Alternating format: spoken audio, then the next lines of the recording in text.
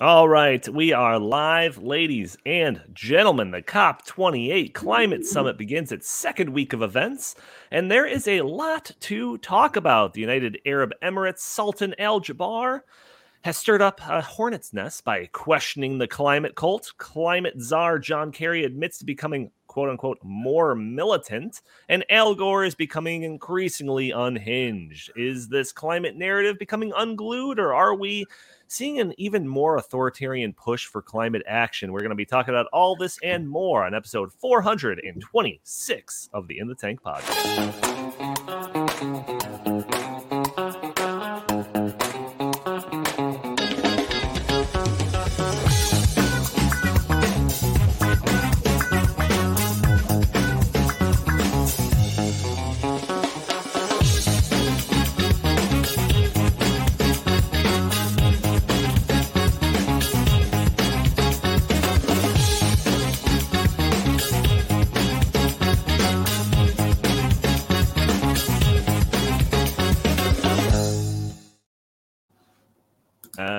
That's right. Welcome to the In the Tank podcast. As always, I'm your host, Donald Kendall.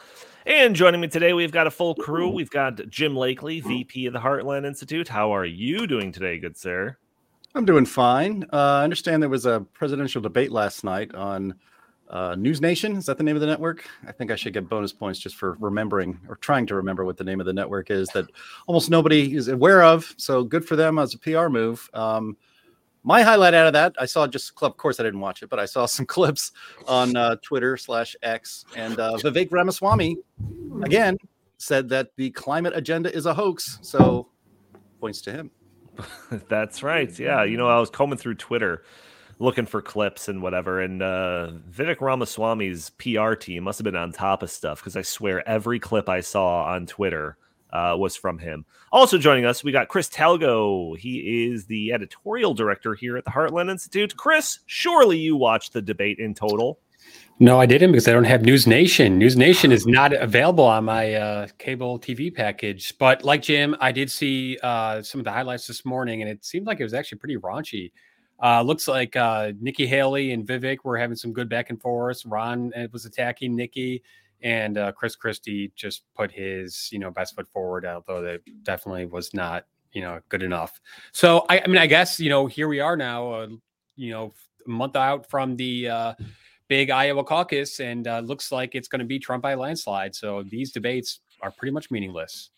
And also joining us, we have fan favorite, as Jim refers to her in our Slack discussions when we're deciding on whether or not to invite her, Linnea Lucan, research fellow at the Arthur B. Robinson Center for Environment and Climate and yada, yada, yada, yada, yada. Linnea, thank you for joining us. Absolutely. Glad to be here. And I heard from very reliable sources, which would be MSNBC, that Chris Christie ate everyone's lunch on the stage yesterday. So, dang it. Cut to the clip from Billy Madison where they're wondering where all the kids' lunches are. Yeah, that's right.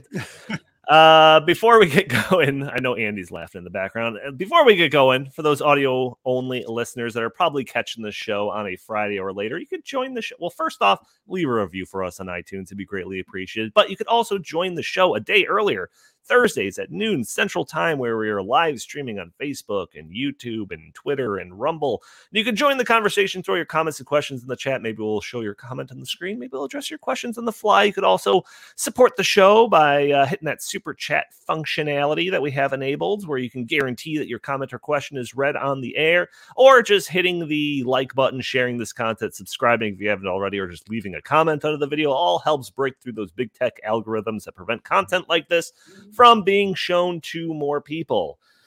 But yeah, debate, I don't know, whatever. I've stopped caring after debate one, but I did see a headline yesterday suggesting that the Iowa caucus was only 40 days away, and that kind of blew my mind. So if that is in fact true, that means today we are standing 39 days away from the Iowa caucus. And to me, and I don't know about you, But to me, it was like, whenever we talk about these debates or whenever we talk about the polls or something like that, it always seems so distant. Like we're talking about some like distant thing that's coming over the horizon, whatever. But then when I saw that number, 40 days yesterday, I was like, oh my gosh, it is real. Like it's coming soon. And not only is it coming soon, but with the holidays quickly approaching, like you're gonna wake up after Christmas and realize that the Iowa caucus is like 2 weeks away. Like that's how soon it is. So, Jim, is all of this becoming a little bit more real for you now that you see that small number of days away from the first primary contest? And you better unmute your mic, sir, before you answer. Oh, you almost busted me again. I'm trying to do some last minute show prep, man. You're asking me about the stupid stuff like the Iowa caucuses. Who cares? I mean, you had to remind me that it's 40 days away. That seems pretty close. And again, one of the clips I saw from the debate last night was the opening question by Megyn Kelly, which I think took about 40 minutes to get through. It was a very long question, but basically the question was to Ron DeSantis, hey, why are you still running if you're so far behind in the polls? You're 30 points behind Trump. And Megyn Kelly said flat out that Nikki Haley is beating you in South Carolina. And, talk about all these polls and stuff. I mean, if there's one thing that we could learn from observation over the last several election cycles is that polls suck and that they do not actually reflect very well what may happen on an election day. So, this kind of obsession over Trump supposedly up by 50, 60, 70 points in some of these caucus and primary states. I mean, it doesn't mean anything. The good news is that in 40 days, we can actually start talking about what the voters in the Republican Party and any saboteurs who can go into an open primary will actually do. And we'll see where I guess the Republican Party and people on the right want to do find a way to beat in their minds, they got to get rid of Joe Biden. So I'm just looking forward to actual things happening and not just a bunch of BS and talk. Chris, do you think it's just set in stone, the kind of the results of this, or do you think there's going to be the equivalent of an October surprise before these primaries get going? I think barring something extraordinary that Trump is going to win the nomination, and it looks like Biden will be the candidate. I mean, in politics, you never know what's going to happen. There's still almost a year away until until the voters get to make their decision. But yeah, as of right now, it looks like it's going to be Trump v. Biden. Looks like it's going to be, a rematch. Mm-hmm. Linnea, I mean, if I'm going by what just the media says, just based on your gender, you must be supporting Nikki Haley, right? Oh, you know what?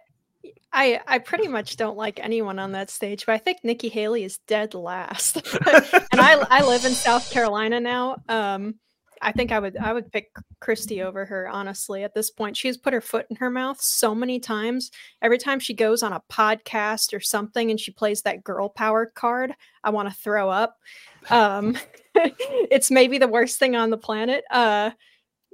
And Vivek is 110% correct when he says, well, of course, you're not too worried about all of this because you'll have a position on the board of Lockheed Martin. I think that's pretty much where we're at with Nikki Haley.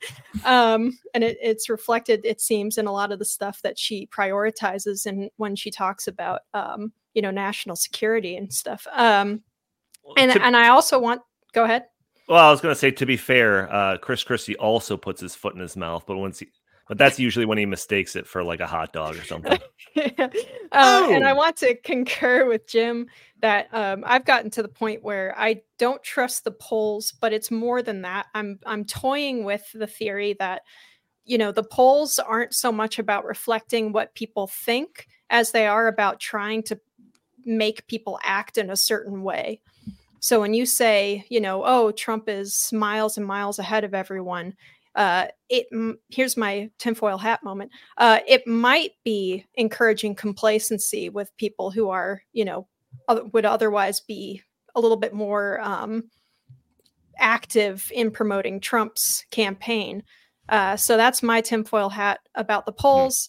I don't trust them. I think that they are used to direct people's voting habits, not so much to reveal their voting habits. Hey, Donnie, back to the debate for 1 second. I've been watching debates for 20 years now, and I think Jim can attest to this too, they've become so much less about substance and so much less about real good policy debate and discussion, and so much more about them trying to get their one-liners in and just ad hominem attacks. So I'm actually quite disappointed in the state of the debates, because it's all about, trying to get high ratings, and it's not about actually trying to inform the people about what these potential leaders would do in office. And that to me is very, very sad. Yeah, not a ton of policy stuff specifically, although Vivek Ramaswamy did show one equation. I think it said Nikki equals corrupt. So I don't know if that's, just goes to his math brain, but well, if you like debates, you need to get him in now, because I think the chances of a Republican nominee versus Biden debate is about zero. I don't see him going on a debate stage ever. That's I think, yeah, that's quite interesting to think yesterday, about. Yesterday, there was rumors going around that Tucker Carlson was being considered as Donald Trump's running mate. And, just like all the whatever, what ifs, whatever it could be, I just kind of brushed it off as just rumor stuff. But then somebody brought up the idea of, like, if that were the case, that would mean that we might see a Kamala Harris versus Tucker Carlson vice presidential debate. And I was like, I am here for that. That would be the best thing to happen. But, whatever. A guy can dream. We've got a lot to talk about. We got a lot of COP28 topics to cover, a whole bunch of stuff. Very interesting stuff, too. I don't think we would ever spend 2 episodes covering COP28 stuff, but there was just so much that I had notes about, and me and Chris were talking about. We're like, yeah, let's do another episode on this. And at the end of the episode, I do have a Davos Watch segment where we're going to be talking about good old Klaus Schwab, Santa Claus, if somebody said earlier. So let's get into it right away. Let's see. So COP28 is in its second week.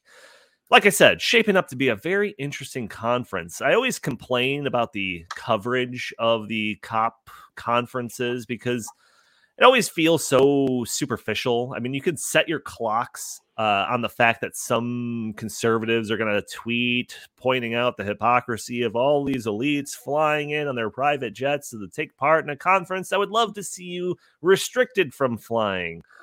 I get it. It's hypocritical. I understand, but it feels like it's the same old story. I've heard that joke 10 years in a row. I know it's not a joke, but whatever. I get it.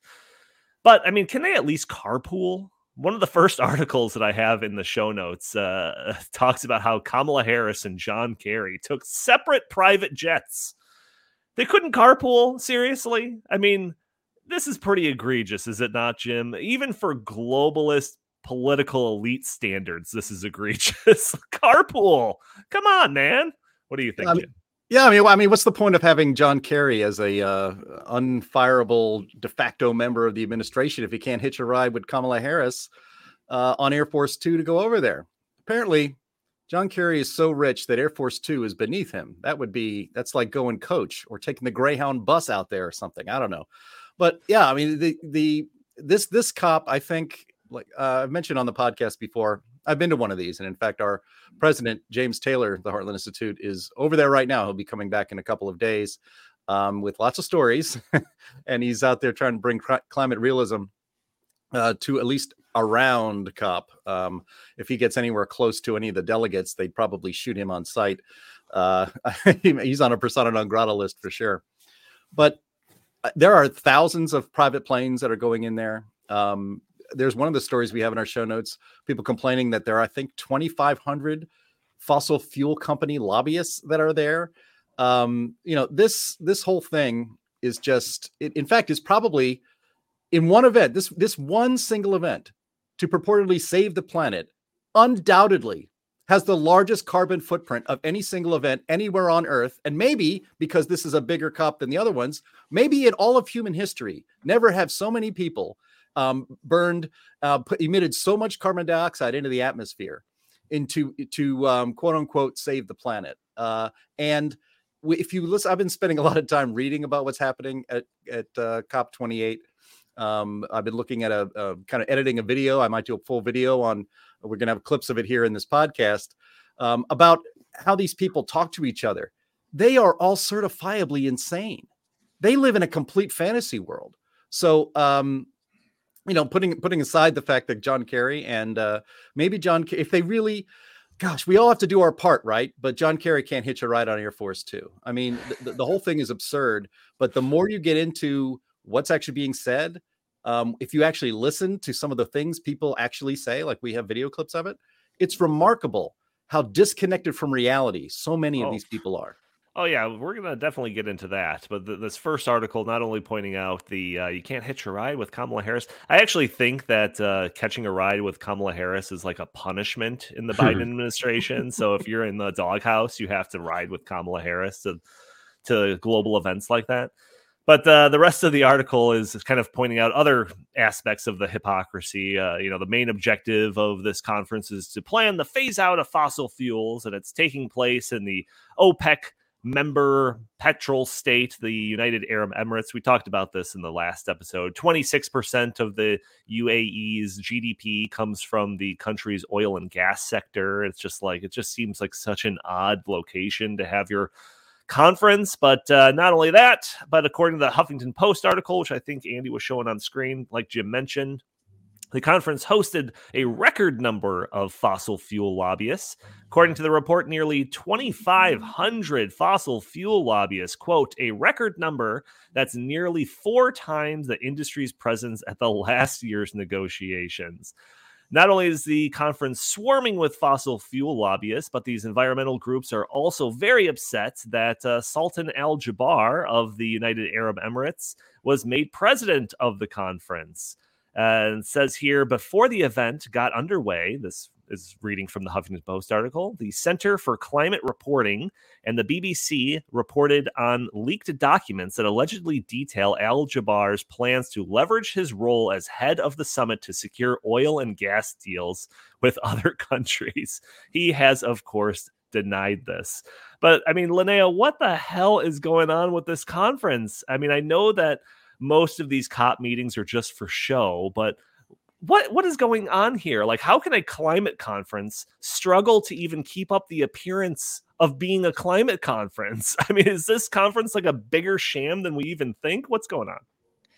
I mean, I don't know. You get all these world leaders in one place. What else are you going to do if you're a nation's leader and also the CEO of major oil industry, right. the nationalized oil industry there? So I don't know why they would expect anything different. These countries make their money. This, Dubai would not exist without oil money. This stuff does not exist without the oil industry over there. So the fact that anyone is acting surprised and appalled by all of this is, I don't know, either they're naive on their part, which some of the true believers who are trying to say that that they should boycott the event and stuff, probably they're just naive and they really thought that these conferences were achieving things other than being annoying and expensive. They might actually believe it, but no one else actually believes it. They're just posturing because stuff is starting to make the news. And, you see a video of Al Jaber clapping hands and hugging Vladimir Putin, and as they're meeting to talk oil, and it's not unbelievable. I'd say it's unbelievable. It's really not. It's totally predictable. Donnie, conspiracy theory alert. Ready? All right, I'm ready. So John Kerry went there and talked all about, and I'm sure we'll get into this later on, about how we need to eliminate coal. We can't permit any new coal plants around the world. Gee, did it ever occur to anybody that the United Arab Emirates sells lots of oil, and coal is one of the biggest competitors to oil? So it's in their benefit to have coal be removed from that energy grid. No. See, I think that it's like that report or whoever they were reporting on, talking about how he was going to leverage his position as head of the summit to secure oil and gas deals with other countries. That's got to be true, right? And then all of these fossil fuel lobbyists that are going over there, like, surely their intention is to get in on this plan. And that's all under the disguise that they're being environmentally conscious and, climate change warriors by going to this summit. I guarantee. I'd love to hear from James. Complete joke. I'll love to hear from James when he gets back. But the exhibition room where all the companies and stuff have their big booths, I guarantee that there are two particular companies who have gigantic, $10,000 booths, Exxon and BP. I guarantee that Exxon has a massive booth dedicated to their offshore wind, and BP probably has something similar, or maybe for their, they also like to brag about their alternative jet fuel stuff, which I guess there was a story about a couple of planes coming in on that stuff, but it's just like blending ethanol into gasoline. It's nothing new. This isn't all that impressive. Yeah. Our plane flew in on 5% mix of yeah. Great exactly. job. We're the greenest, privately owned 747. The engine is totally screwed, and we have to scrap the entire plane. But it made headlines. Well, I don't know, and so it's just funny to think. It's funny to imagine the granola in their pockets, hippy dippy types that turn up to this thing, walking in and seeing a huge Exxon Mobil label in glowing neon over their heads. To be honest, I'm so glad that the fossil fuel industry has a seat at the table. I mean, I am being completely serious, because at least that's giving some sense of a valid argument, and I would hope that they are advocating for the continuation of fossil fuel use. I hope they are. I mean, obviously, I'm not privy to the meetings, but I'm glad that this is not just a total echo chamber of green energy zealots trying to undo fossil fuels. Well, Chris, it's still an echo chamber. The oil companies have completely ceded their position on this stuff by saying that CO2 is a pollutant, and now we're selling a product that is a major contributor of CO2. Do you think that they're just saying that in public, but behind the scenes and in private they know better? Because I strongly think that. I think that they're just saying that because it's it's the thing to say. But I guarantee you that in closed door meetings that they are saying, anyone with just an ounce of common sense knows that if we were to ban fossil fuels, just wholesale eliminate them in the next couple of decades, life as we know it would grind to a screeching halt. They know that. These people all know that, which makes me wonder, what is their real long-term motivation? What is their end game here? Yeah, I don't know.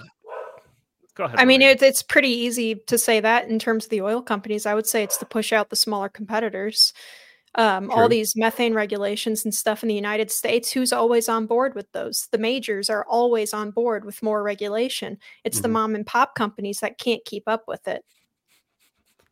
Look, they know that we're not going to be able to give up oil, gas, and coal anytime in the next, in any real significant way, in the next 2 to 3 to 5 decades. They know this. And so there's, as Linnea said, they're setting it up so that their businesses profit the most as we have to continue using these sources of energy. Or as Chris said, life comes to a screeching halt, and frankly, billions of people die. So, while these cops are kind of, when you listen to them and you see their communiques and all this other garbage that comes out of it, it all seems quite silly. But the plans they have to control society are real. Yeah, just an analogy for Linnea's point is like the car companies and the regulations where they have to sell X% of electric vehicles. And we know by some of the reports that we've talked about on this podcast that these car companies lose money on some of these EVs that they sell. But they are in favor of these regulations because they know they can stomach the loss on selling 10% of their vehicles or EVs. But any other smaller competitors can't do that. It's a kind of a regulatory capture for the big dogs in the industry. I think it's probably the similar sort of thing going on with these oil companies. But there's just a little bit of me that thinks of Greta, right? It's a lot of these people, John Kerry, Al Gore, Hillary Clinton. It's you hear them say all this climate rhetoric stuff, and you just really question whether or not they believe it. Are you just saying this for political points, sell another book or something like that? But there's people like Greta who I think I'll put in that category of true believers, right? And her history with these conferences where she went up and she the how dare you clip is when she was chastising all of these people exactly at these conferences by just being all talk and no action.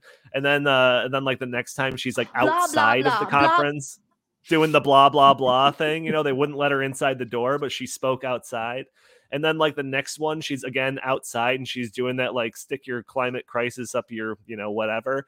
And it's just like now she's not even allowed in the country that the cops are taking place in. So I just imagine she's reading this headline. She's watching this podcast where we're talking about just this ludicrous like hypocrisy that's going on. No, she's watching. She's watching. Hey, Greta. She must be crying like that the Native American guy when he turns around and sees the garbage in that one commercial from 50 years ago. She knows this is a sham, just like we all know this is a sham. That's right. That's what I mean. But at least she's a true believer, right? It must be harder for her to stomach it than anybody. That's just my takeaway on that. But we got some other dog-faced pony soldier. We got some other clips that I want to show. So Al Jabbar, right? He's the president of the conference. I guess that's a position that they give for conferences like this. You're considered the president if you're the kind of the top official in the hosting country. So he's a sultan from the United Arab Emirates. And before the conference took place, Al Jabbar took part in an interview where he seemingly thrashed the climate alarmist narrative. So I think there's two clips. We could probably just run them back to back, Andy, if you have them both ready. Both of these are taken from the same interview. You can lead by example. And like I said from the beginning, I accepted to come to this meeting to have a sober and a mature conversation. I'm not in any way signing up to any discussion that is alarmist. I am here factual and I respect the science. And there is no science out there or no scenario out there that says that the phase out of fossil fuel is what's going to achieve 1.5. 1.5 is my North Star. And a phase down and a phase out of fossil fuel, in my view, is inevitable. It is essential, but we need to be real, serious, and pragmatic about it. All right, go ahead and play clip 2. I am sorry, I respect you, and I do not accept any false accusations. I've been very clear about my position. This is wrong. And you're asking for a phase out of fossil fuel. Please help me, show me a roadmap for a phase out of fossil fuel that will allow for sustainable socio-economic development. Unless you want to take the world back into caves. No. Show me. No. I think we can. We have 8 Women billion. will be part of that. Give me the solution. So no science out there to support the phase out of fossil fuels to avoid the 1.5 degrees Celsius warming, and phasing out of fossil fuels haphazardly would take us back into caves as society. But he backtracked on that statement the next day. He backtracked. Right. Yes. All my notes. It's fine. Go ahead. Well, I'm just saying that great for him for saying that at that point in time, but he completely backtracked on that shortly thereafter. Once he got some pushback from the likes of Al Gore and John Kerry, he came out and said that phasing out fossil fuels is essential. That's right. Yeah. So he says it's essential and it's inevitable. Inevitable is a absolutely undetermined amount of time. Inevitable could be 500 years from now. That's inevitable that we won't be driving a 2013 Toyota Corolla 500 years from now. That's inevitable. I mean, come on. His walk back on this was probably just to save a little bit of face. While the conference is going on, because he said this right as it got started. Stop everybody. Right. We're walking back. I had all these notes nice and carefully laid out here, but we're jumping ahead. So walking it back a little bit, he said this stuff, or at least this came out. I don't know when the actual interview took place, but it came out on like Saturday, I believe. That's when I shared it on Slack. And I was like, can you believe this guy's saying this? Is crazy. And it seemed like it was just shattering the narrative, like the president of the 2023 COP summit saying this. It was pretty unbelievable. And not only did like those comments come out and grab a whole bunch of headlines, but it started just triggering everybody on the left. Al Gore, apparently the most triggered by this, he came out with a statement. I think this was like an email to a reporter asking him about it. He said, from the moment this absurd masquerade began, it was only a matter of time before his preposterous disguise no longer concealed the reality of the most brazen conflict of interest in the history of climate negotiations. Whoa. Which I just thought was so. But wait a second. So Al Gore has the biggest conflict of interest because he sold his business to that's fair. Al Gore also accused Al Jabbar of mansplaining to the woman host of that podcast, which I just thought was absurd. Whatever, put that aside. The Huffington Post article that I referenced earlier was also very much offended by this. Many other left-leaning outlets very angry about this. And like I said, this was out on like Saturday, I think. By Monday, Al-Jabbar took part in a press conference where he walked all of that back. He said that phasing out fossil fuels was inevitable and essential, which he did say in that clip that we played. But he also followed that up by claiming that his words were taken out of context and that we do need to hit net zero by 2050. And we do have to hit like a 43% reduction by the year 2030. So it definitely seems like he was walking most of it back. Most of it, I'll say. So, Jim, I'm going to go to you. All right. Do you changing his tune for optics reasons? Do you think his role in the global order was threatened, or did they just give an old-fashioned rough them up in the back room before between the conference and then? Yeah, they kind of gave him the business in the back room a little bit, and so he. I think that's the big tell. Yeah, well, I mean, I think it's just at this point it's mostly posturing. But he said two things that are true. First of all, let me back up and just get the proper context and background and the source of this interview. So I found this on the website We Don't Have Time, an alarmist climate website. And this was apparently a live streamed interview with Sultan Al-Jabbar with an outfit called She Changes Climate. Linnea, that's for you. You should be joining that organization, at least just to infiltrate it. But the person he's talking to, it was moderated by She Changes Climate. And it was basically a discussion between Al-Jabbar, who is, by the way, is a learned man. I believe he has a degree in chemical engineering. He has an MBA and he has a PhD in business administration or some sort of business PhD. All of his degrees actually earned in the United States. So unlike probably most presidents of COPs, this guy actually knows a little bit about science and knows kind of what he's talking about. But I found 7 minutes of this interview. And the person he's talking with is Mary Robinson. She's the former president of Ireland. You can't get more in the higher levels of the muckety mucks of the global elite than Mary Robinson. I believe she's held at least 4 positions in the United Nations. Climate this, climate that, women's rights this, climate justice. She runs an outfit called The Elders. This whole thing is just so silly. But there's a group apparently called The Elders, like her, who are fighting for climate justice and things like that. But it was remarkable to me, and I might do a full video on this at some point, taking out lots of excerpts from the interview. And one of the reasons I grabbed it is because I saw somewhere that it was starting to disappear. So I wanted to make sure it didn't disappear, because he said 2 things that are true. One, there's no evidence that carbon dioxide, basically ending carbon dioxide or ending fossil fuels, is going to keep us from getting to 1.5 degrees Celsius warmer than the pre-industrial age, which was a figure pulled out of the air and is completely meaningless. And he's right about that. There is no evidence that would happen. And in fact, if you were to eliminate all fossil fuels tomorrow, that the only carbon dioxide emitted by humans comes out of our mouths. If that was to happen tomorrow, it would not stop the Earth from warming, because carbon dioxide by human activity is not the driving force in global warming. And in second, he said he wanted, actually, I forget the second point, but I think the real takeaway here was that the tone of his voice is remarkable. He is doing some serious global mansplaining right here.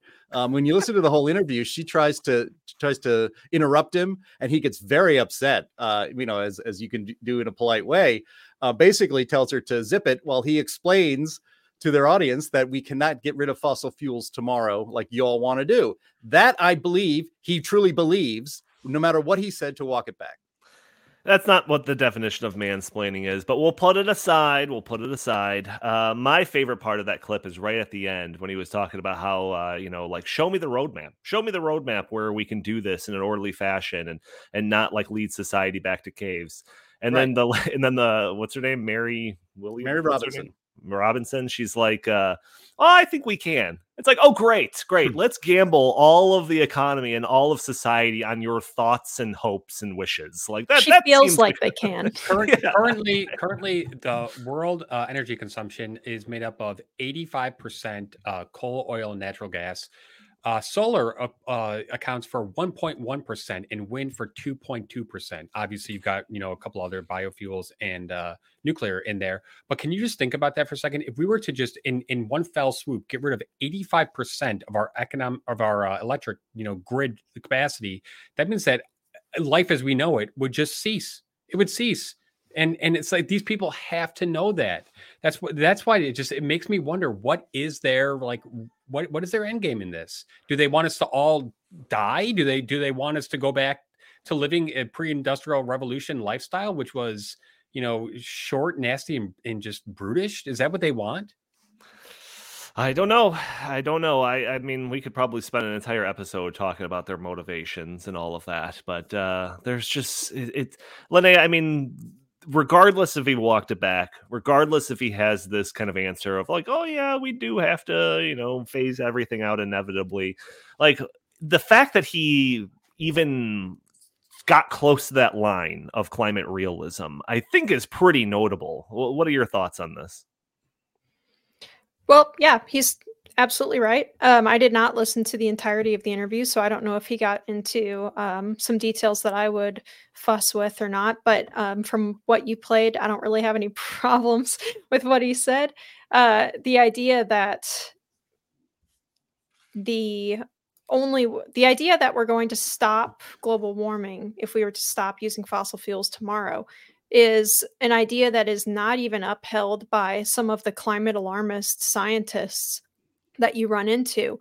I've seen time and again people say, okay, well, if XYZ country stopped using fossil fuels, then, is global warming going to stop? And they'll say no. They're saying we're trying to prevent it from getting worse past that point now. They've shifted the goalposts on it. So they know that it's not going to stop no matter what we do. They know, they looked at that, the carbon dioxide, the atmospheric carbon dioxide charts from over COVID, when we had a very significant drop off in emissions because no one was traveling. And there was not even a detectable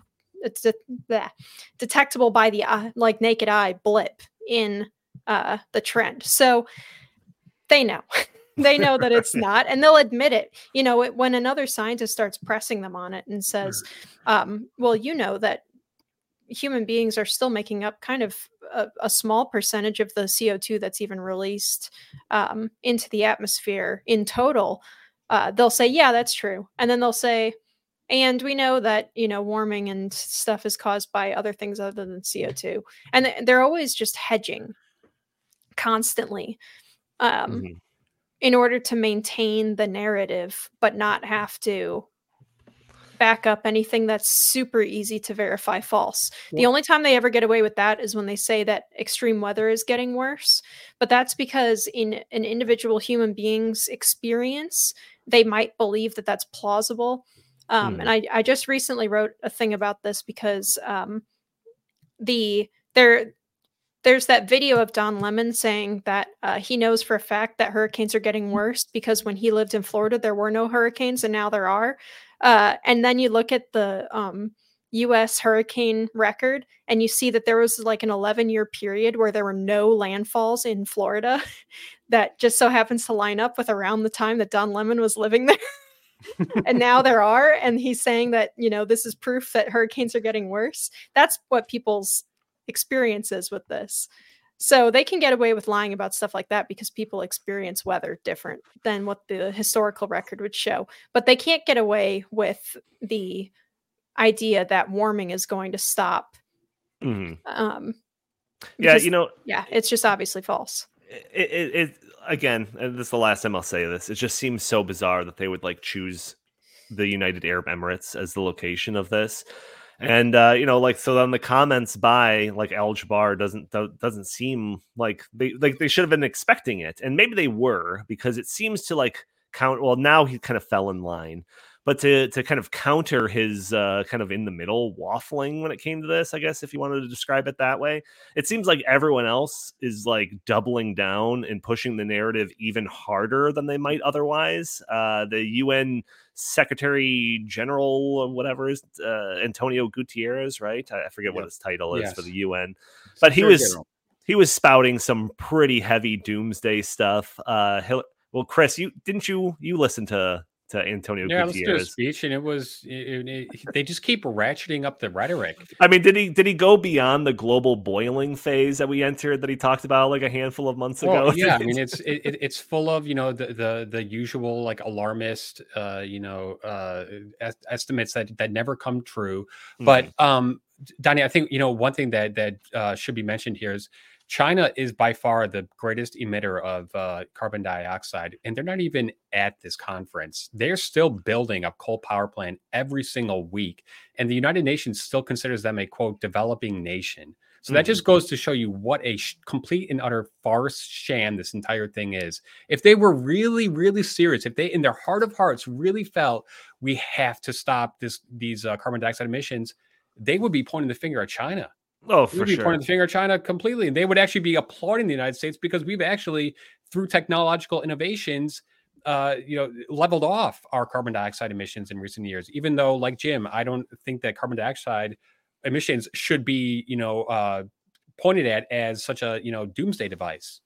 But yeah, it's just because they have like no logic. There's no reason here. It's like every single one of these, because I've been watching these for the past 10 years or so.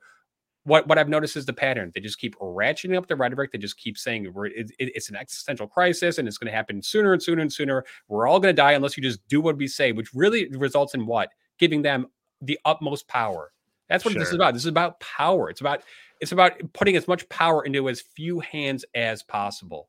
Yeah, so Antonio Gutierrez really laying on the doomsday stuff. Hillary Clinton was out there claiming that climate change kills 500,000 people a year, and an absolutely absurd claim that went completely unchallenged by anyone at the conference. Well, not just climate change, Donnie. Warming right. Specifically, but not cold weather. Warming. Specifically, she said that 61,000 people died in the latest heat wave across Europe. But Donnie, here's one thing that she didn't mention. Unfortunately, in Europe, they don't have air conditioning near the degree that we do here in the United States. So if a 9-year-old woman, in Spain dies because she lives in a home that doesn't have air conditioning, wouldn't that actually mean that we want more use of fossil fuels? Of course not, because see, it's not about actually solving the problem, and you all know this. It's not about actually solving the problem. It's about just taking advantage of a non-existing crisis to increase their power. You got to keep stressing that. Andy, we're not playing the Hillary Clinton. I'm not going to subject my audience to having to listen to Hillary Clinton for an extra and then she also did pull out of thin air. 500,000 people died. I know. Of course, she plays the gender card. Most of them being women and girls, without citing one iota of evidence. And it's like, yeah, we laugh at that, but this is what they're using as justification to try to rearrange the entire world and trying to micromanage our lives. I feel like she could have. I feel like she could have said 5 million people, and nobody would have blinked an eye. But Donnie, see that's the thing. 10 years from now, it will be 5 million. They got to kind of start at that, at that low level, so they can keep, ratcheting up the rhetoric, because that's what we're going to have 5 billion people die every month. Right. and Chris, I'm sorry, my dog is barking.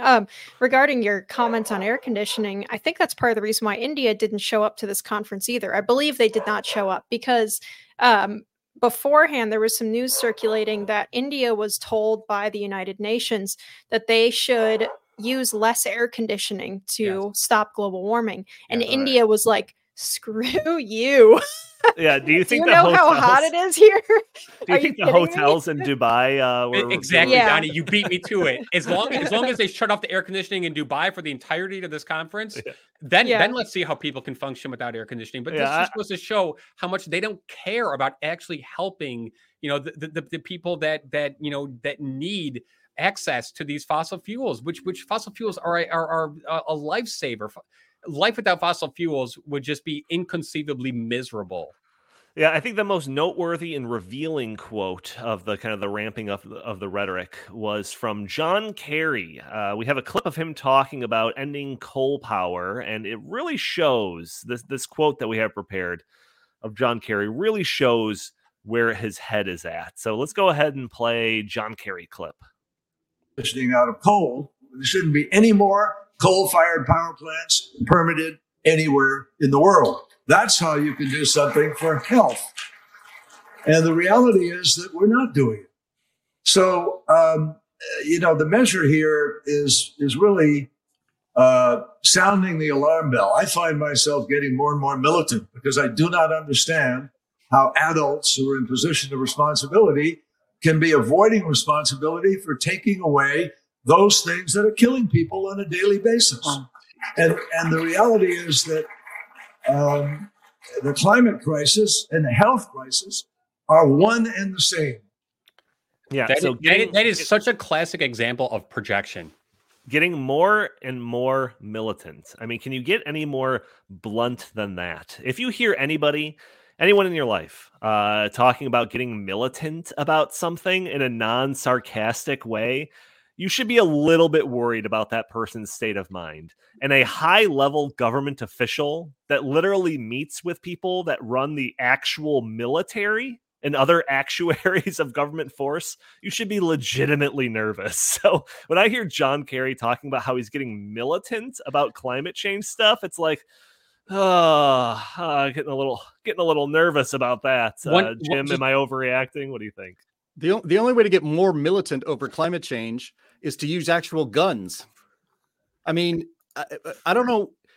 I was actually I was asking somebody this the other day. Asking, I guess, on a group chat with other climate realists, and I just wondered that, especially with the COP going on, the rhetoric from these people is getting more and more extreme all the time. The lies are getting so much more blatant and obvious and so easy to debunk, like the so-called heat. More people die from heat than cold stuff. I mean, it's been well known for decades that cold is more dangerous and more people die from extreme cold weather than extreme hot weather. It's so I wonder, is the rhetoric really escalating because they're winning or because they know they're going to lose? I really, really hope that we keep seeing and hearing this extremist rhetoric. Al Jaber is the most reasonable person ever to be at a COP, let alone be president of the COP, because he has a scientific background and he has a mind that is grounded in reality. He is not part of the climate cult.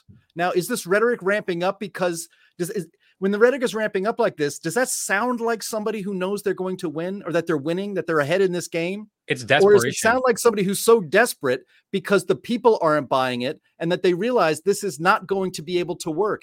None of this stuff is sustainable. And so they just get more militant and more crazy. I sure hope it is the latter and not the former. Another thing that I noticed at this particular conference, Jim, and I think that you probably noticed this as well, they are not actually debating the issue itself. All they're doing is engaging in endless ad hominem attacks. And like you said, like just incredible fear mongering.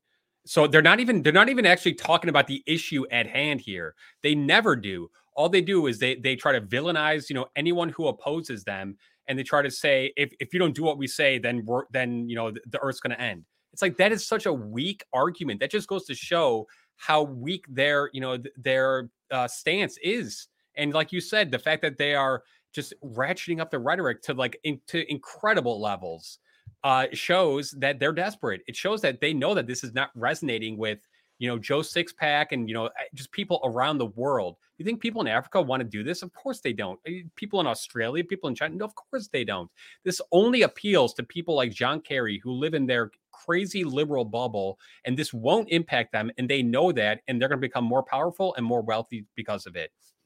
Yeah, Lene, what do you think about this more and more militant comment by John Kerry? I mean, like another kind of faction that seems to be more and more militant, like the climate protesters, from the Just Stop Oil or Extinction Rebellion or all of these people. It's like, I mean, again, you mentioned tinfoil hat earlier. Like, is this kind of sending a signal to these type of kind of the foot soldiers of this brigade to, it's time to become more militant? What do you think?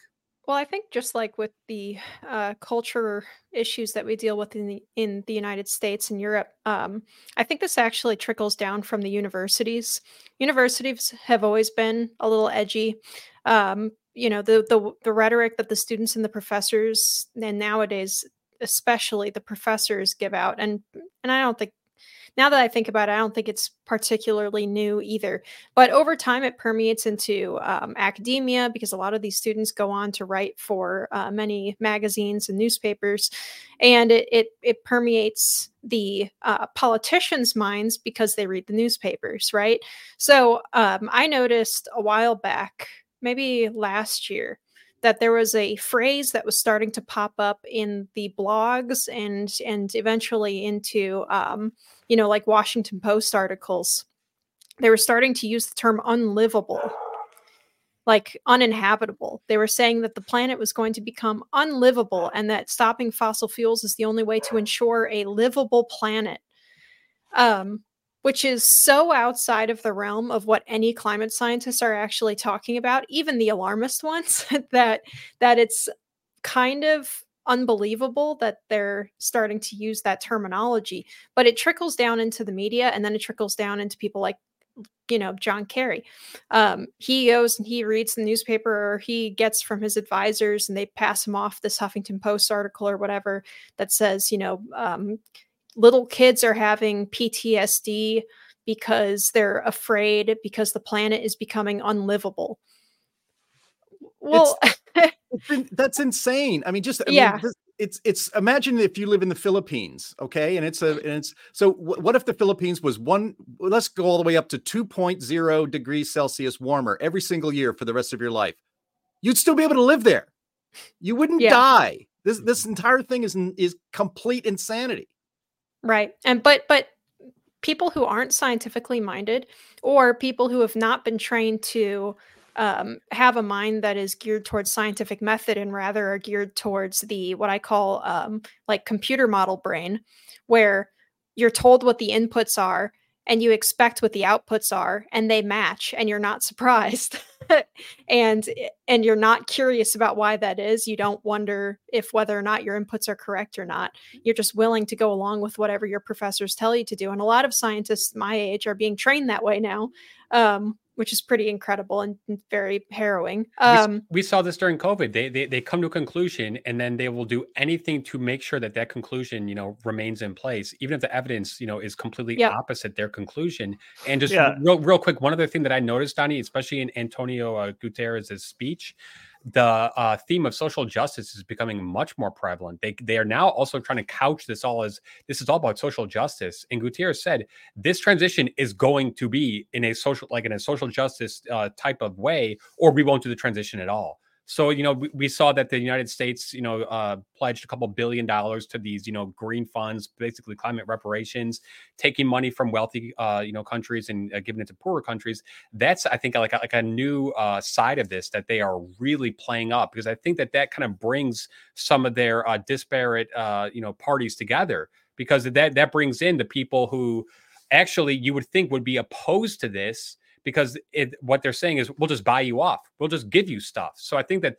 that's another angle that I think we need to pay particularly close attention to, because the social justice aspect of this is another way for them to frame this as this is progressive. This is, moving in the right direction. And this is about oppression. This is about those oppressive countries that use fossil fuels, and it harms everyone else. No, actually, we want them to use fossil fuels too. We want them to have the infrastructure so that they can be thriving nations. Right. Instead of just giving a couple $1 billion to a corrupt dictator who's going to use it to, pad his personal bank account. Well, yes, exactly. And there's two comments that I want to make to that. One, you talked about taking money from rich countries and giving it to poor countries. I think a better way of phrasing that is taking money from poor people in rich countries and giving it to rich people in poor countries. That's bold.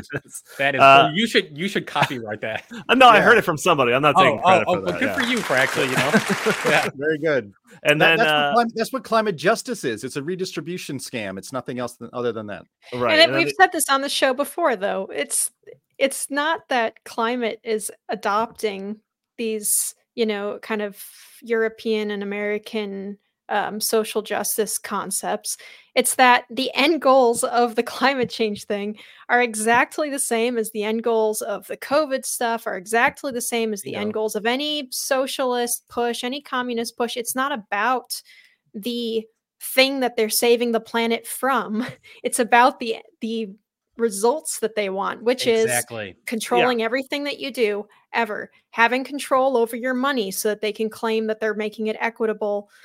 All of that, the ends are what it's all about. It has absolutely nothing to do with the average temperature of the planet. Come on. No doubt. And we did a poll with COVID, and I've said for a million times in this podcast that like what happened in the aftermath or during COVID was like a roadmap for what they want to do with climate change. And we did a poll during COVID where we asked people kind of like, I forget exactly some of the questions. It was just exploring like the authoritarian tendencies for people, like as it surrounds COVID. I remember one of the questions is like, what should happen to parents that don't want to give their kids the vaccine? And like the answers went all the way up to like they should have their kids taken away from them. And like some like preposterous amount of people said yes to that. And I wonder if that's also reflected, like that authoritarian streak is also reflected in climate change. Like I know there's plenty of polls that show that like, you know, people don't want to pay an extra $5 in taxes if it means undoing climate change. But I wonder if they have the same sort of kind of not wanting to do anything when it comes to like punishing oil companies or throwing climate deniers in jail. Like I'm very curious if it's super low, like the $5 thing, or it's much higher. Oh, I guarantee it. I absolutely guarantee that if you did a national or international poll and you said what kind of penalties should be given to, and if they say oil companies or if they say polluters, they'll say polluters because they want people to think that carbon dioxide is like dumping mercury in a river when it's obviously not, but they'll call it pollution or they'll call it whatever. And if someone dumps mercury in a river on purpose, then they probably should go to jail or something. But they should.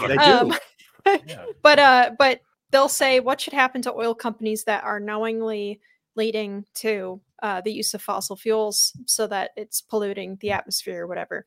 And I guarantee that a harrowing number of people will say that they should be put in jail. And I bet that over that number, under 25%. Yeah, I think Jim says over. I think it'll depend we should on do this region. poll. I think in Europe it'll be pretty high. But I think in the United States it'll be less high, but still higher than you would think. Right. No, I guarantee, especially if the poll seems to, as long as the poll is worded carefully enough to not make a person reflect and think, could I fall into that category? Because if you drive a gas car or something, you might fall into that category once that, you know, regulatory creep starts edging in, which is always the goal, of course. But it's I think a lot of people are authoritarian like that. See, now I'm going to play devil's advocate and be slightly optimistic because in my personal orbit, friends and family, I've noticed in the past year or so a shift in their attitudes towards the whole global warming, climate change thing. And I think they're starting to become much more skeptical because I have conversations about them about this stuff and stuff like, you know, where I'll ask them, you know, what do they think about electric cars? And they'll say, well, it makes no sense because they are, you know, tearing apart the land to get those minerals and those, you know, parts that are necessary for that. And I'm like, wow, like, yeah, I think that the sun is starting to shine through slowly but surely. And that the American people in general are starting to become a little more aware of the actual agenda. And it's not about saving the planet. That is a complete and utter ruse that they are using to implement their actual goal of more power. Yeah, and maybe that is the reason for the perceived desperation that we see that's causing this like increase of the rhetoric. If like they see that they're losing, then they just get like even more hysterical that we're all going to die. You know, I strongly believe that it's like a boxer, you know, with their back against the ropes. What do? You start just swinging, you know, out of control, and you start desperate moves. Jim, final thoughts on this? If you got nothing, we're going to Davos Watch. Davos Watch. Let's go. All right, let's do it. Hit that bumper music.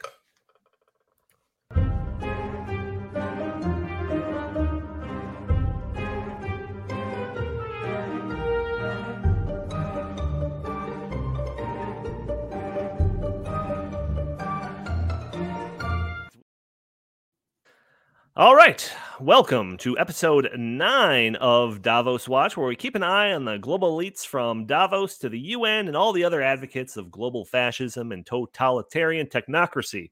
This week, I wanted to highlight Klaus Schwab. I think for the next couple of episodes, I'm going to do very kind of like the 101s of these Davos type organizations and groups. So why not start with Klaus Schwab, founder and chairman of the World Economic Forum.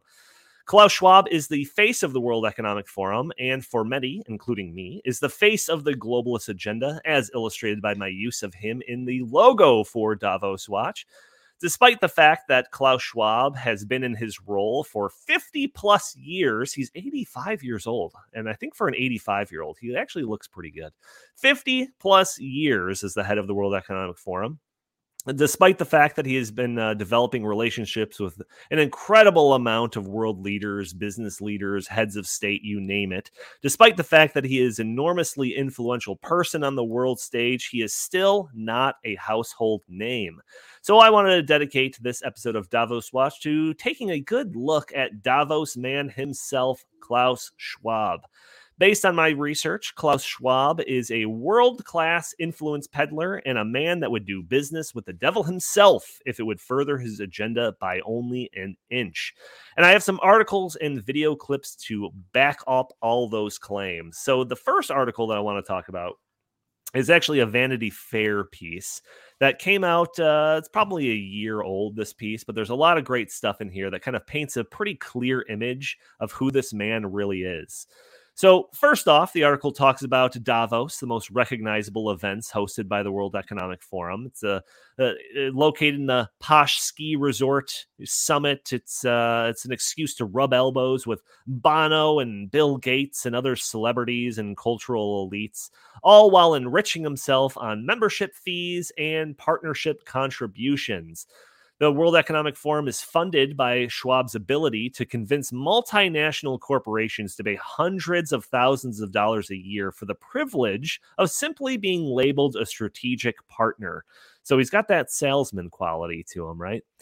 The article describes the World Economic Forum headquarters. It says, quote, a glass-fronted campus looking out on Lake Geneva. A hallway connecting two wings is lined with photos of Schwab posing with world leaders. The article describes Klaus Schwab's wealth, his homes, his cars, his globe-trotting expenses, etc. And it also dives into who Klaus Schwab is as a person. One of the most interesting stories that's in this Variety Fair piece describes a time when a World Economic Forum employee, running late for work and aware that Schwab was overseas, dared to park in the boss's parking spot. Schwab, in tune with the strife of the working people, was compassionate and told his employee that they could use his spot whenever he's not around. No, I'm just kidding. Schwab insisted that she be fired, relenting only after senior staff intervened to save her job. How dare she try to park in his parking spot when he was out in Dubai or something like that? So the article boils down to the idea that Klaus Schwab is an influence peddler and a successful one at that. But let's not just write off this person as just simply a grifter. That would be doing Klaus Schwab an absolute disservice in terms of his impact and global power at a global level, at international levels. As has been made painfully clear to me ever since we began doing work on the Great Reset and ESG, the World Economic Forum has wielded massive power and influence in ushering in so-called stakeholder capitalism, ESG, and pushes in industries from agriculture and energy to finance and insurance to decarbonize and push towards net zero. So how does one achieve this? Yes, Davos conference are great places to rub elbows with the movers and shakers of the world. And it's also a great place for meetings to be had and agreements to be struck. But one of Klaus Schwab's favorite programs of the World Economic Forum is the Young Global Leaders Program. Reading from the World Economic Forum website, quote, the Forum of Young Global Leaders is a community with the vision, courage, and influence to drive positive change. During a transformational 3-year experience, young global leaders are inspired to be bold in undertaking a sense of shared responsibility, impact, and ambition. And I think next week, I'm going to dedicate Davos Watch to this idea of the Young Global Leaders Program. It's very interesting, and there's a ton of noteworthy people that are a part of this Young Global Leaders program. But for the sake of this episode, just know that the program is designed to groom the next generation of global leaders to conform to the agenda of the World Economic Forum. So we have a clip. The first clip that I want to show is Klaus Schwab bragging about the influence of the Young Global Leaders program in international affairs. So let's go ahead and play clip 1 of Klaus Schwab. Actually, this notion to integrate young leaders is part of the World Economic Forum since many years. And I have to say, when I mention now names like Mrs. Merkel, even Vladimir Putin and so on, they all have been young global leaders of the World Economic Forum. But what we are very proud of now is the young generation, like Prime Minister Trudeau, President of Argentina, and so on, is that we penetrate the cabinets. So yesterday I was at a reception for Prime Minister Trudeau, and I know that half of this cabinet, or even more half of this cabinet, are actually young global leaders of the World Economic Forum. And that's true in Argentina too. Wow. Yeah. Sorry. That's true in Argentina as well. It's true in Argentina, and it's true in France now. Mm-hmm. I'm with the president, with a young global leader. But what is important for me is those young global leaders have an opportunity to come here. And we, in addition to the young global leaders, we have now the global shapers in 450 cities around the world. Yeah, so it's a very, very interesting clip there. There's a lot to unpack. He's talking about Merkel and Putin as being former young global leaders. The Putin one apparently is a little subject to not sure if that's true. I mean, clearly he says that in the video, but I've done some research on it, and it's very inconclusive of whether or not that's actually the case. I don't know if he meant that people in the Putin administration come from the Young Global Leaders, but I mean, he clearly says right there that Putin was a former member of the Young Global Leaders. But yes, he talks about how the World Economic Forum, through this Young Global Leaders program, is able to penetrate administrations of countries around the world. Justin Trudeau in Canada, and more than half of his cabinet are alums of the Young Global Leaders program. They bring up Argentina in there as well. But doesn't that context make everything that's happened in Canada over the past several years, especially during COVID, make all the more sense? It just seems to fit a little bit better, knowing that they're getting all of their kind of their beliefs and worldviews from the World Economic Forum. So this is an incredibly influential infrastructure that Schwab and the World Economic Forum has built. And again, still your average person doesn't know who he is. So let's take another look at just kind of the business angle of good old Klaus Schwab.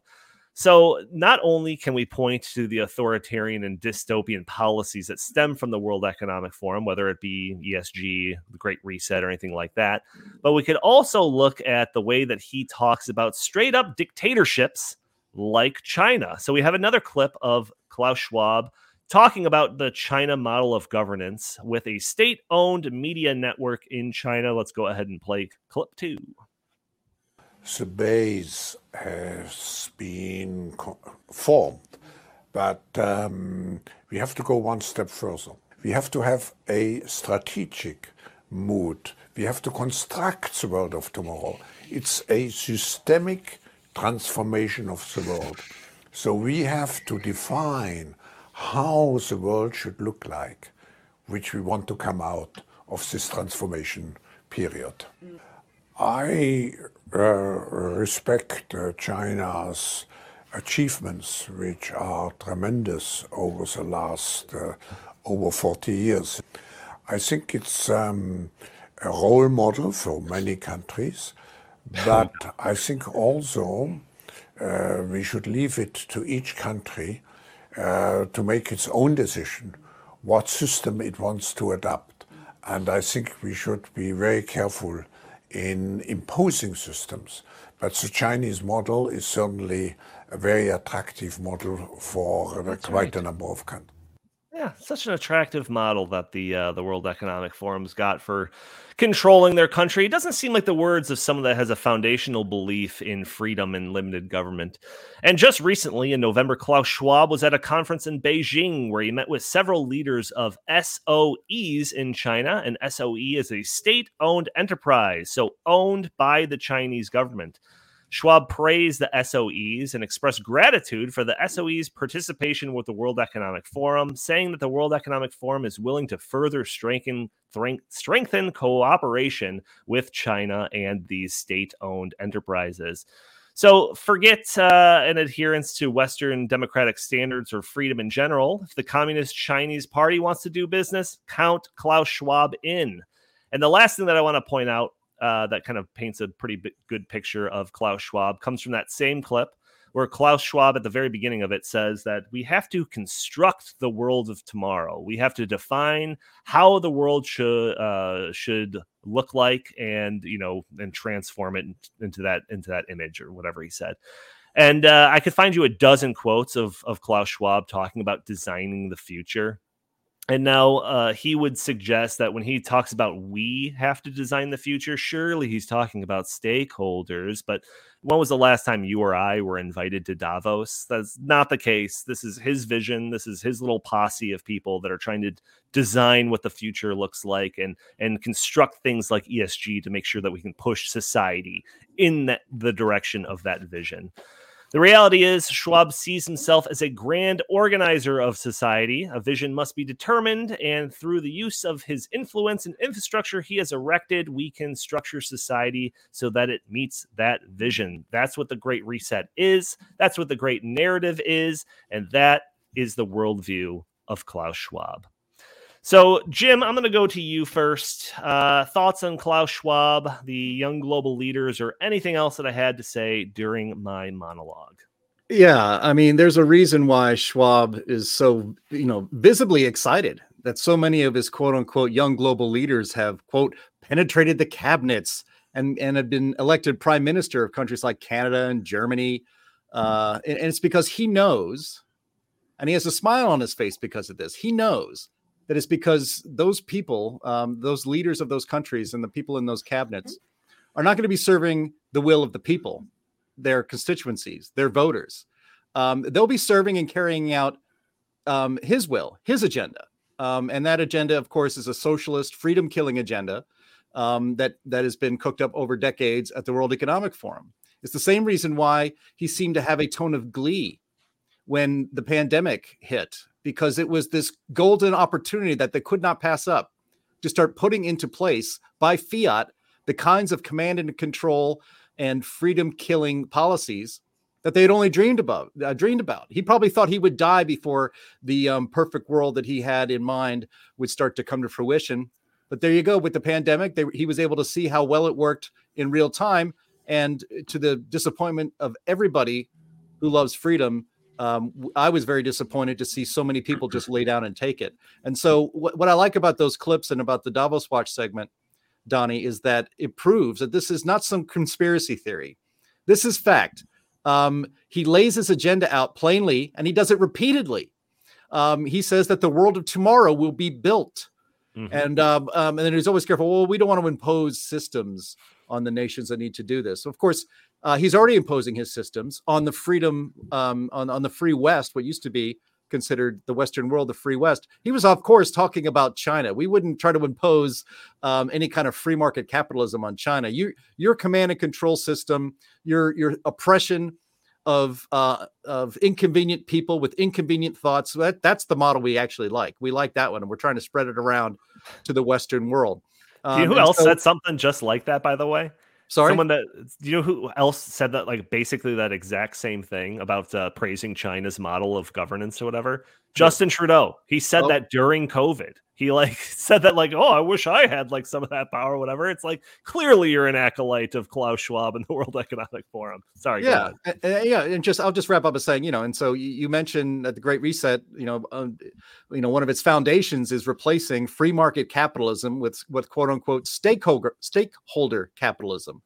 And so that's an economic model that, of course, is untried, unless you want to count all the communist countries in the world that have slaughtered millions and have relegated the survivors of their tyrannical regimes into lives of misery and poverty.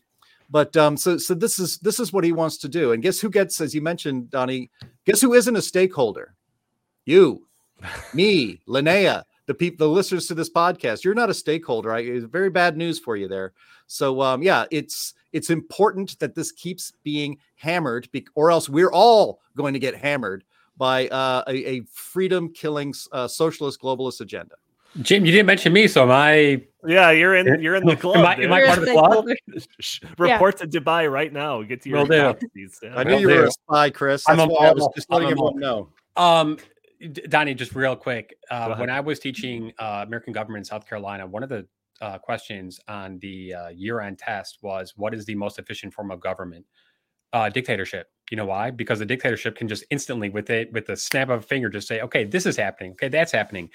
Klaus Schwab loves that. Democracy, republics, federalism, all this stuff, checks and balances, the systems that we have in place here and in, some places in Europe and some other places around the world. It's messy. It means that you can't just do things quickly. But one of the other things that stood out to me was the audacity of him to say, I know the future and we will plan the future. No, you don't. Because in 1980, do you think anyone in their right minds would have said, the internet, this thing is just going to come up and it's going to revolutionize? Of course not. Trial and error, innovation, ingenuities, they're sparked organically. Mm-hmm. He cannot stand the fact that it happens organically outside of his control. He's a control freak. He wants to control. He wants to micromanage. He wants to just, have the ability to tell people how to live their lives. Most of, I think, Americans still at this point in time reject that. And I hope that mentality, stays, because if that mentality goes away, just like Ronald Reagan said, we don't pass freedom down in the bloodstream. It has to, be like erected in every single generation. But one of the things that they're very, very good about is the education system, and like the young leaders and all this stuff. They are trying to brainwash and indoctrinate. And I am fearful, because I saw it happening before my very eyes when I was teaching students, even in South Carolina, that they buy into all this stuff. They buy into it. And I hope that at some point in their lives, they will recognize that this is not the way to move forward. But I'm just becoming a little less confident of that happening the more I see how much this is, being entrenched in younger generations, whether it's climate change or social justice or any of these things. They're all intertwined. Right. Linnea, final words on any of this? If you have any comments on Klaus Schwab, World Economic Forum, or just my, Davos Watch segment in general, what do you think? It's a good segment. Other than the fact that Klaus Schwab is actually a cartoon character. I saw someone in the comments say that he is literally Spectre. Yes. Right. I'm like, yeah, pretty much. It's Ernest Blofeld. I think it's kind of fundamental to what Chris was saying. It's kind of fundamental to progressives in general to believe that there is a charted out plot of history that is inevitable. And all of the things that they do are are trying to reach towards that utopia. And anything that detracts from the utopia is some kind of aberration that needs to be cut down and forgotten about. So I think it's pretty much par for the course, and we should never be surprised that any of these people act like totalitarians when that's what they are. Barack Obama constantly used this phrase, and I'm sure Jim remembers it: the arc of history bends towards justice. That is a complete, falsehood. There is no arc of history. The arc of history is what we make of it. And if we follow, and if we follow their model, it's not going to be towards justice. It's going to be towards tyranny. No doubt. But that is going to do it. We're already 18 minutes long of this episode. I want to thank all of you for joining us for this episode of the In the Tank podcast. Join us every Thursday for a new episode. If you would like, you can help out the show if you're just listening on iTunes by leaving us a review. That'd be greatly appreciated. For those that are listening only, you can join us a day earlier on Thursdays at noon Central Time, where we are live streaming this on YouTube and Facebook and Twitter and Rumble and all of that. Join the conversation. Throw your comments and questions in the chat. Maybe we'll show your comment on the screen. Maybe we'll address your questions on the fly, and you could help us out not spending a penny, just spending a couple of seconds, hitting that subscribe button if you haven't already, sharing this content, hitting that like button, or just leaving a comment under the video all helps break through those big tech algorithms that prevent content like this from being shown to more people. Also, if you'd like, you can follow us on X at InTheTankPod, or you can send us your comments, questions, or suggestions for the show by emailing us at inthetankpodcast@gmail.com. Jim Lakely, where can the fine people find you? At Jay Lakely on X/Twitter, at HeartlandInst on X/Twitter, and always visit heartland.org. Linnea Lucan, where can people go to see your latest work? You can look at Linnea Lucan on Twitter, also the climaterealism.com and energyattaglance.com. Fantastic. And Chris Telgo, what do you have to pitch today? I'm going to be like Jim and say go to heartland.org because there's a lot of great opinion articles up. Linnea just wrote a fantastic article that every single person should read. Gotcha. All right. Thank you all for tuning in. We will talk to you next week.